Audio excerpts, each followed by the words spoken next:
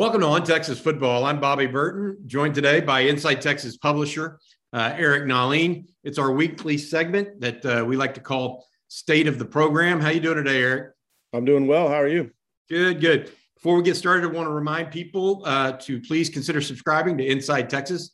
It is updated multiple times a day with news and information on recruiting and team on the web at InsideTexas.com. Eric and I both are there on a daily basis. Eric, you wrote an article today that I wanted to get into that I thought was interesting. But before I get to the guts of it, what I want to ask you about is the choice for your title. You wrote the questions ahead of the year before the year. So that title in and of itself means that you don't expect next year to be the year. You expect the year after this coming season to be the year. Correct. Yeah, I think they have too many questions that aren't going to be answered until they're in the middle of the season next year, all the way through. There's just across the board, every position except for running back has questions, and there's questions on the coordinator side of it on defense as well. It's just, I know a lot of time the websites get accused of pumping up the fan base and all that to sell subscriberships. I like to keep it as honest as possible, as honest as I know it to be. I'm going to share what I know. And what I know is that, it's not a very young team, the best players are going to be highly inexperienced. And so it's hard to have really high expectations. Now, optimism might come in the form of what's happened externally. The conference is going to be down. There is reason for optimism. They were a quarterback away from having a much different season last year. And if Ewers is the guy, then of course they can compete for the Big 12. But the team in 2 years is going to be a whole lot better than the team next year. Yeah, it was very interesting. I talked with Joe Cook and Justin Wells over the weekend, and we were talking about the Texas football schedule this coming year and how there are some aspects of it that play into Texas's hands and some aspects of it that don't. The thing that I like about it is there's no two back-to-back road games except for one aspect of the season when they have a bye week in between the two road games. Yeah. And so yes, Alabama comes to town. Yes, that you can chalk that up as an L most likely. I just saw Zach Calzada beat Alabama, so I'm not writing that off entirely.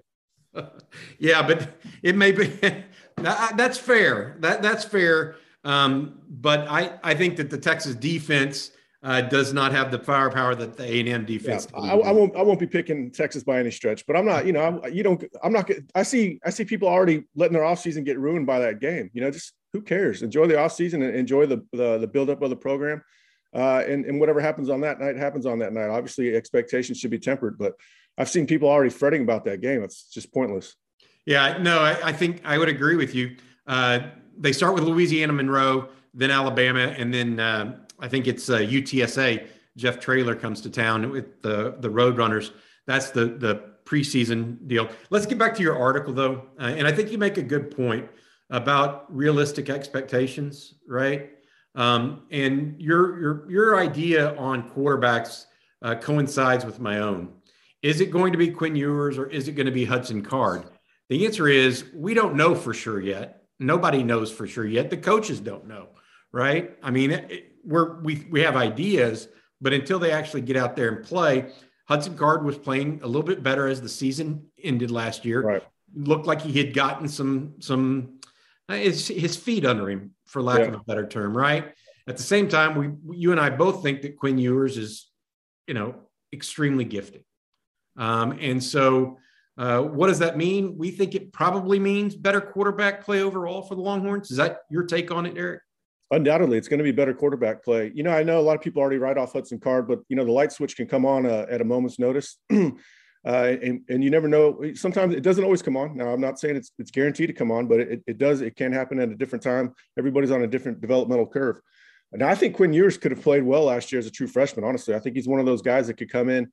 You could see those guys from a mile away. Shane Buechele, I knew could play as a true freshman. Sam Ehlinger, I knew could play as a true freshman. Obviously, they had their issues, but they weren't terrible as true freshmen. Quinn Ewers would have been more than serviceable, I think. So I think at a minimum, he sets a high floor for the program. But I think Hudson Card does too as well. He just needs to get his sea legs under him. and more confidence, I believe. But the passing traits are there, and they're going to be aided by having more skill talent. And, you know, obviously the offensive line should be improved. It's still not going to be great by any stretch. But there's a lot more things that they could do on offense to relieve pressure on the quarterback. You know, speaking of that, the run game, right? As we segue into the running back situation, as you went down your position listing, they literally should be able to shoulder some burden this year. Right. And I know that we're going to sit here and say, well, that's all nice, well and good until the offensive line breaks down and it's a free for all in the backfield.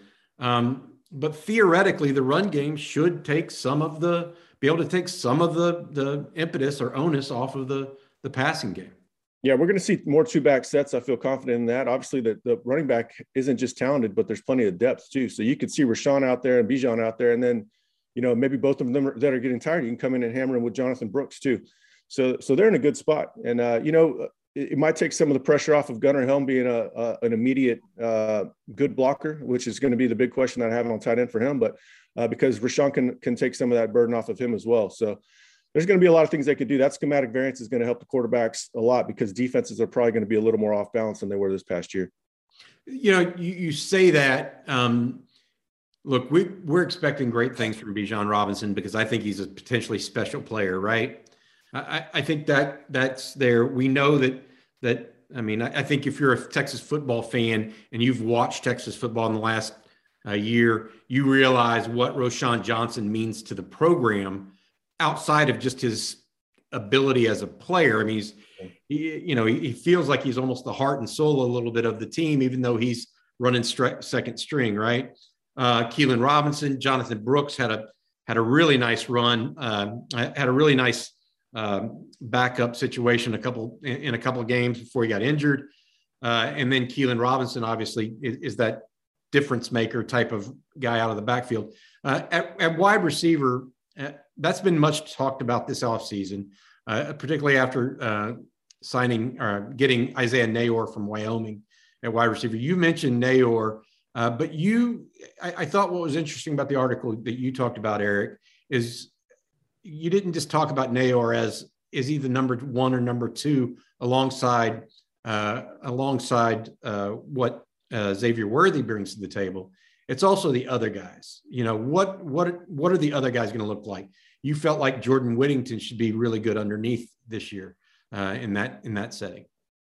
Yeah, I think he sets up really well to do damage underneath, not just because of Xavier Worthy and Nair, but also Billingsley on the outside is going to be able to clear out routes too, clear out defenders as well for him. So I think Jordan Whittington's also going to be very effective in the RPO game, which we'll see more of, I believe, with Quinn Ewers or Hudson Card. Both of them can deliver in that passing aspect.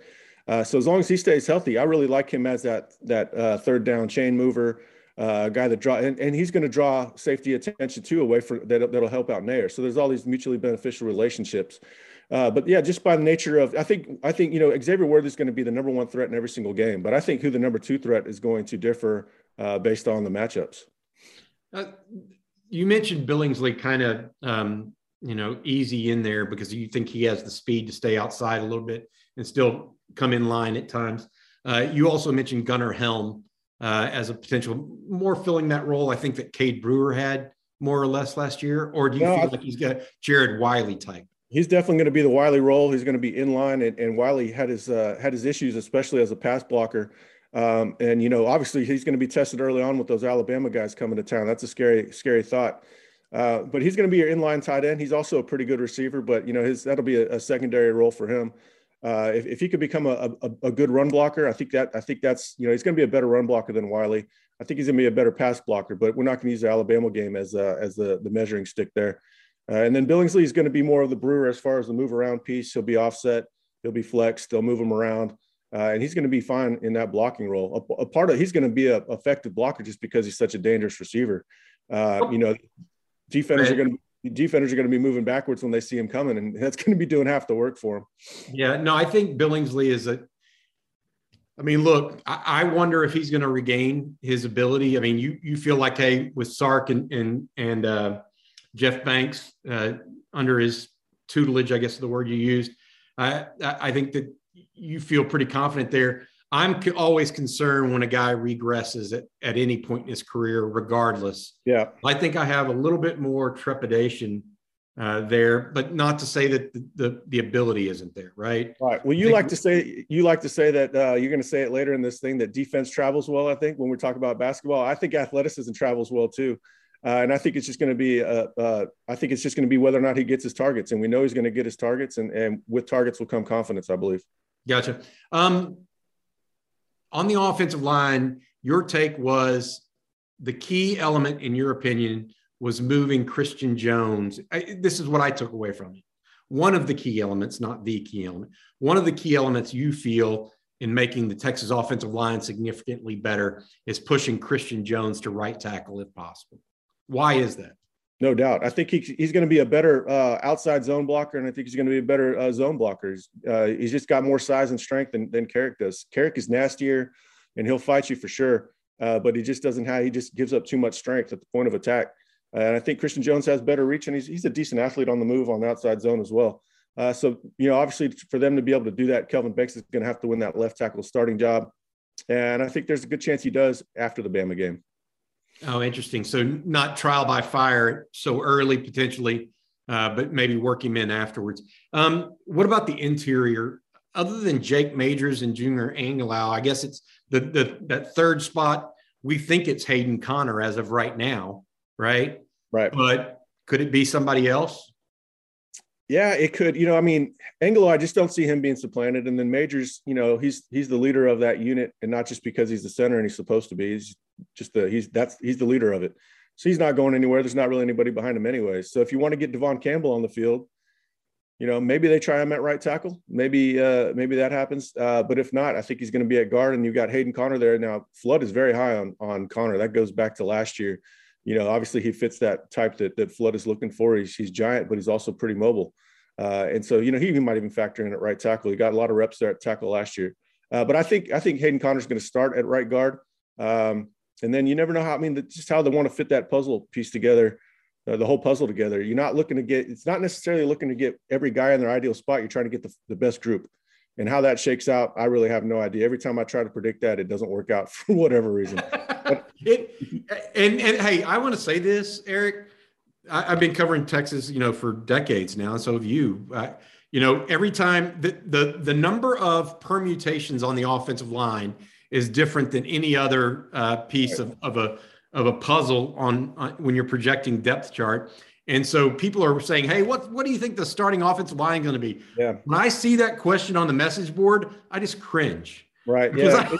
It's the same when they want the depth chart, because it's not a like for like depth chart. The number 6 guy is what matters, not who the backup left tackle is, because they're going to get that 6th best player out there and switch and move the line around. So yeah, it makes it hard to really predict what's going to happen. So really what we try to do is get a handle on who their starting 5 are, and then who their next 3 are. And so, freshmen are going to figure into that next 3 without a doubt.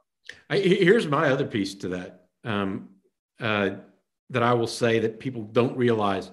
I mean, the offensive line, the offseason matters as much or more than any position, in my opinion. Oh, yeah. Yeah. Right? Because if you have a guy that has been lazy in the offseason, he's not touching the field for at least game 3 or 4. Right. And that's if he's extremely talented. And so you and I aren't there every day to check up on what really the gauge is of that, so that we're putting ourselves, when we guess at that starting lineup, we're guessing into some unknowns at that point in time, because if these kids go home for a bit in the summer, you just don't know if they're keeping up with the work they may be telling the coaches they are, et cetera. All right. On the defensive front, you mentioned a couple different things about the Jack and the Buck, as well as your situation, your feelings on Byron Murphy up the middle. Give us give us 30, 40 seconds, whatever you feel is the most important takeaways from those positions. Well, my question on the interior defensive line is, we know what the floor is going to be. Now I want to see what the ceiling is, because for the ceiling, for that, the interior defensive line to really play at a high level, we're going to have to see a motivated and effective T'Vondre Sweat and Alfred Collins. Those guys have the highest NFL ceilings of, not just that position, but some of the highest NFL ceilings on the team. So a motivated, engaged T'Vondre Sweat is going to make some noise, and the same goes for Alfred Collins. If they get those guys humming, then that position grouping can become a lot better. Now we know what the floor is going to be with Keandre Coburn and Moro Ojomo. Not bad, not great, but you can win if the other pieces around them are playing well. They won't be as noticeable in their deficiencies. And then, to me, Byron Murphy is a floor and a ceiling player. We know what we're going to get for him, but also there's still some untapped ability with him gaining more experience, more comfortability out on the field. To me, I think he's the best marriage of floor and ceiling. You would like to see Collins become more consistent. Same with Sweat. And then the other guys, Keandre Coburn isn't necessarily a playmaker. He can take up some space. And ideally, he's keeping the linebackers clean. They all have different roles. Byron Murphy can kind of do it all to me. Maybe, obviously the lack of length will keep him from being, drafted in the top 10 or whatever, but he can be a really damn good college football player. And then on the edge, go ahead, Bob. No, that's where I was going to. So Alfred Collins flip-flopped a little bit there last year, right? Necessity, yeah. Yeah. Is he moving inside for sure? That's your understanding at this point? Yeah, he's back to 3 technique. That's the goal with him. Obviously, they're able to do that because they feel like they can get a lot out of Barron Sorrell. Also, Justice Finkley is ready for reps. He's coming in with that same mindset that Byron Murphy had the year before. And then also the expectations of them getting O'Shawn Mathis. Of course, that plays into it as well. Got it. Okay.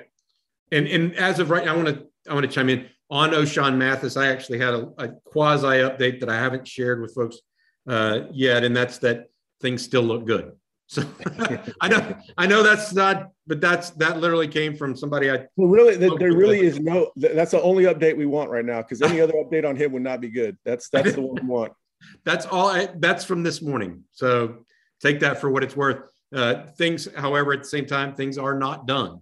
So keep that in mind as well as we keep going forward. Okay, you mentioned Sorrell, Finkley, and Mathis. What about the other side? Yeah, that's going to be interesting. And I kind of wonder if they're going to put Finkley over there,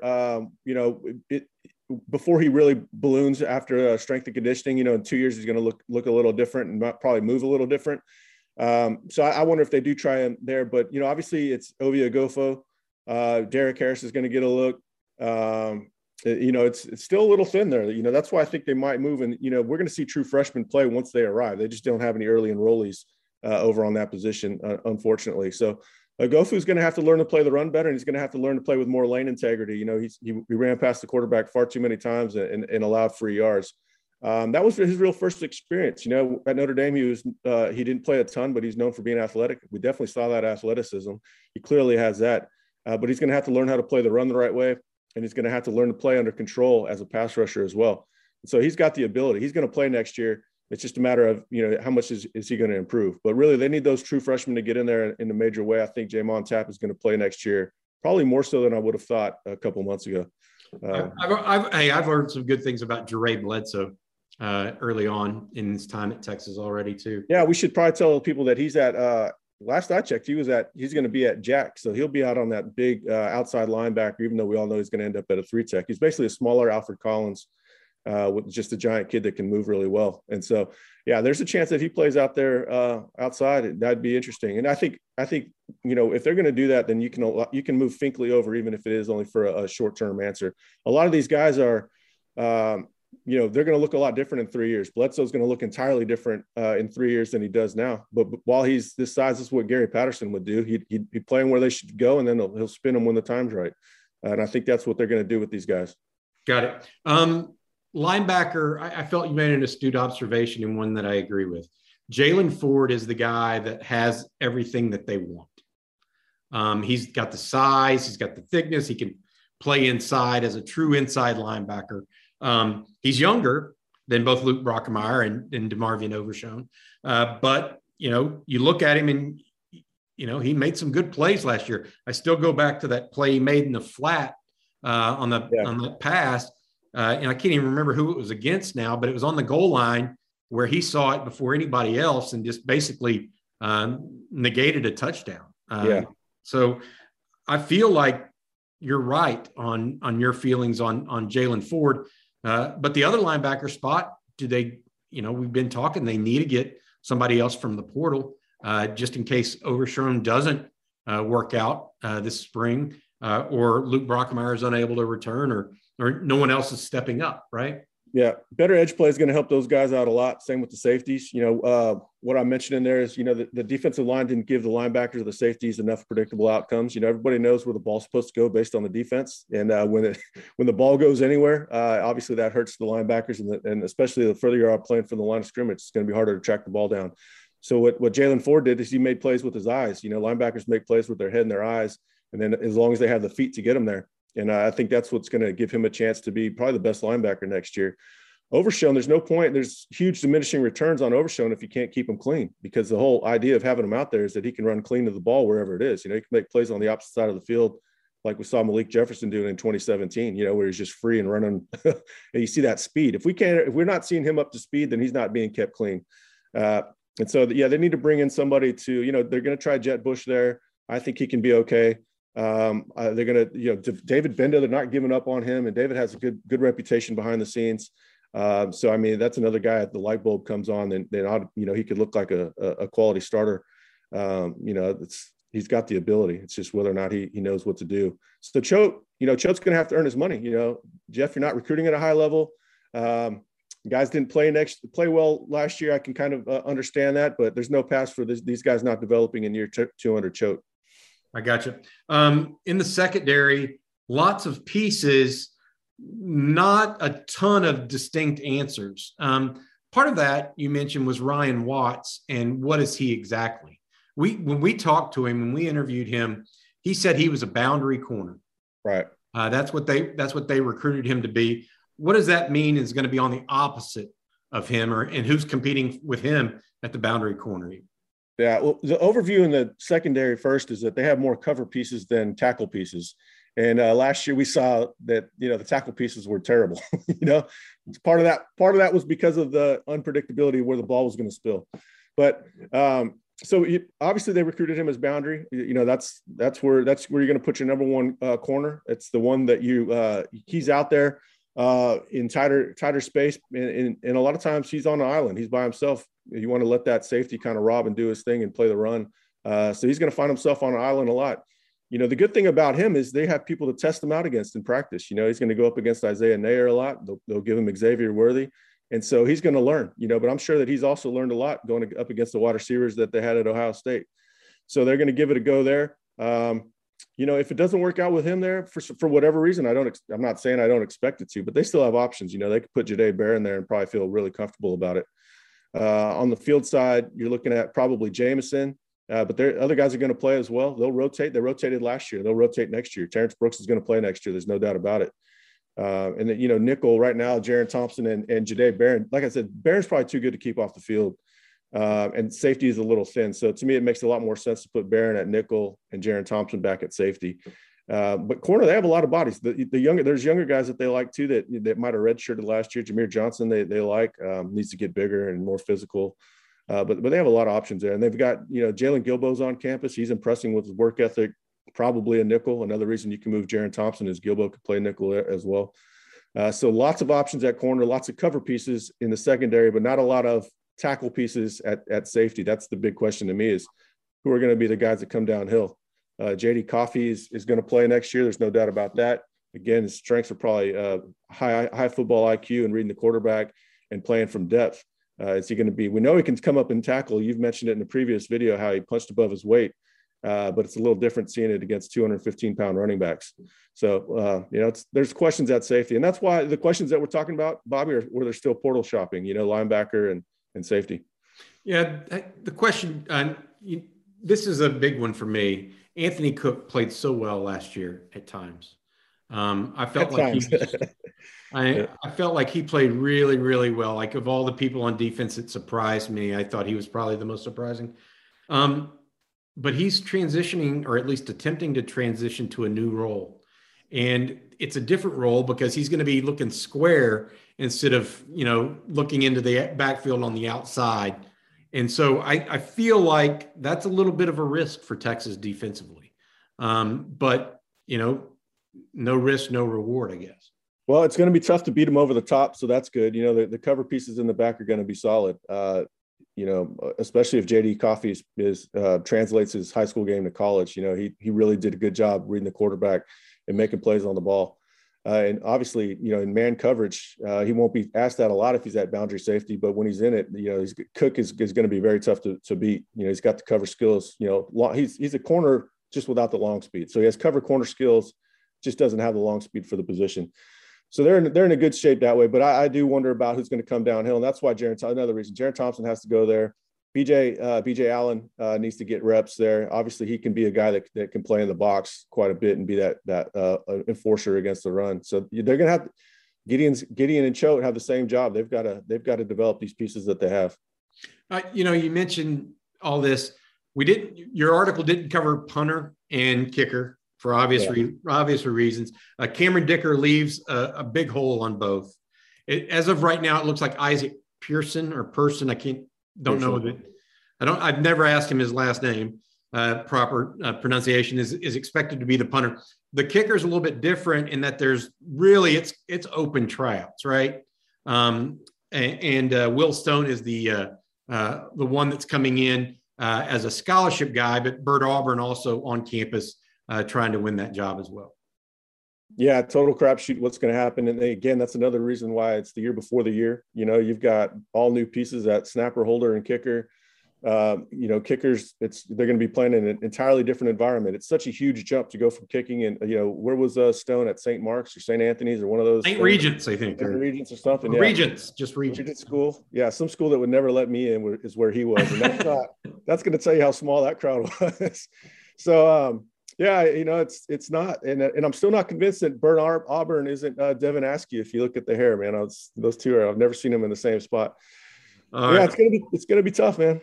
I want to talk a little bit about recruiting and a little bit about the Longhorn basketball team. Let's start with the Longhorn basketball team before we say goodbye here. Basketball team wins 2 big ones in a row, and we talked about it, Eric. Last night, I think, was a signature win for Chris Beard. The Longhorns just showed a lot of resiliency. And you and I were talking before the show, and I said the one thing about them is that defense travels, and you can say what you want. And Kansas is an excellent offensive team. I mean, they shot 60% and over 80%, I think, from the line yesterday. And still lost.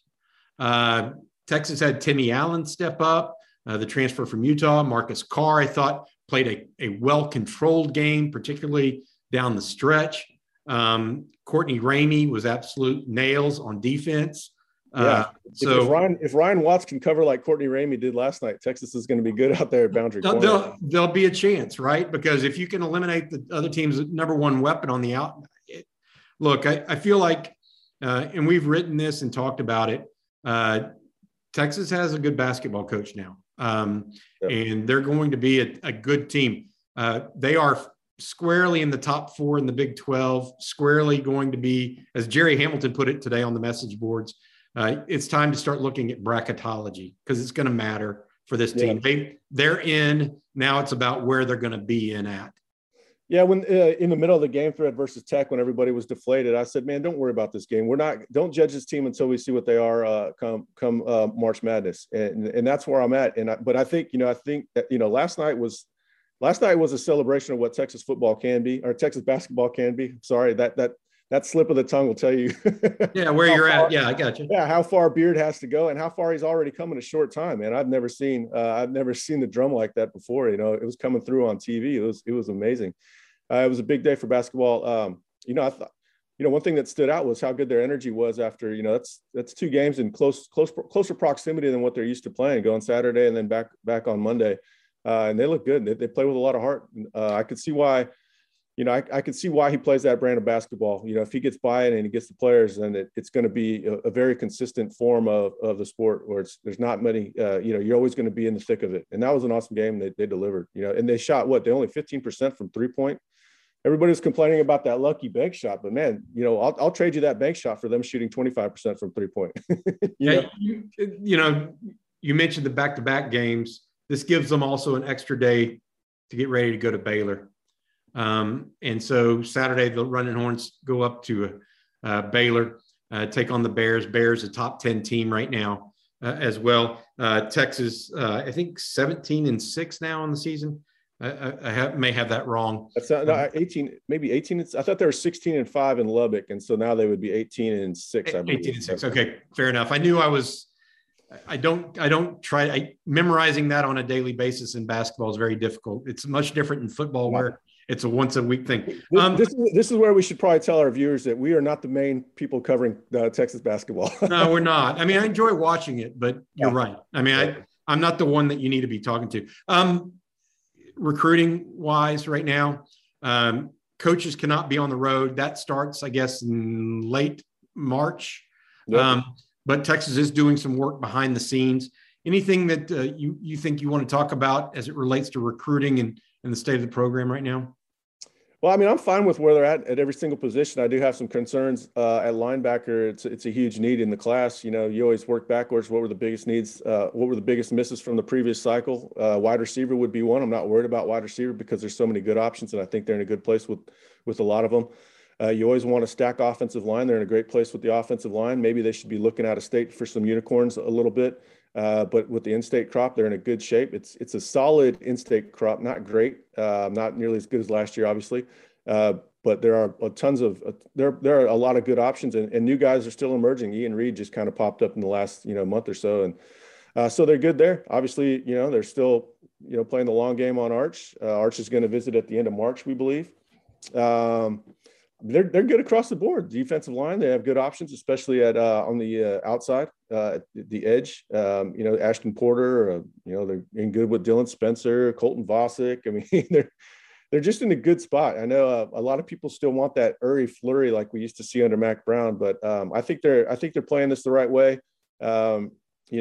Especially ahead of spring. You don't really want to get a bunch of guys in before the spring evaluation period, and even though they can't go on the road, they're getting video. They're getting as much video from these camps as they can possibly, and still getting a good idea of they're still setting their board. I think Steve Sarkisian is a lot like Nick Saban in that I think his big board tends to fluctuate, and they might change it up about multiple times throughout the year, whereas opposed previously it felt like once they had their big board, it was set. We're going to get Brennan Eagles no matter what because he blew up at that camp. And I think they kind of quit evaluating, wide receiver, and they would go in on those early guys, Brennan Eagles, Alvonte Woodard. Those guys had two huge early reputations, but better options emerged. And so I think there's always something to be said for keeping your powder dry, evaluating as long as you can. In the meantime, keep building those good relationships. I felt like last year, and we've mentioned this multiple times, felt Texas went for a more physical football player, typically speaking. I am being told that one of the things they're trying to add more of into the mix this year will be more speed at all positions, particularly in the secondary. Yeah, it makes sense. They had those guys that when you have that many players that you're like, hey man, that's a good player, but I don't know if he has a speed to cover. They got to address speed. So that's a good plan. When you're already looking at corners and talking about them as safeties, that tells you right off the bat that they need more speed in the secondary. And then they're still looking at that physicality. When I look at Ashton Porter, that's their Justice Finkley in that class. And it's a good evaluation, but I think that's the right move is to find more speed, and they need more wide receiver speed too. Yep. All right, Eric, I appreciate you, man. As always, good interview. Good talking Texas football and sports with you, as well as recruiting. Remember, Eric is the publisher of Inside Texas. He can be found at InsideTexas.com, where we write daily about Texas football and recruiting. Also, please consider subscribing to our YouTube channel here. Just click on the subscribe button on the bottom right-hand portion of your screen. For Eric Nahlin, I'm Bobby Burton. This has been the edition of the State of the Program on Texas football.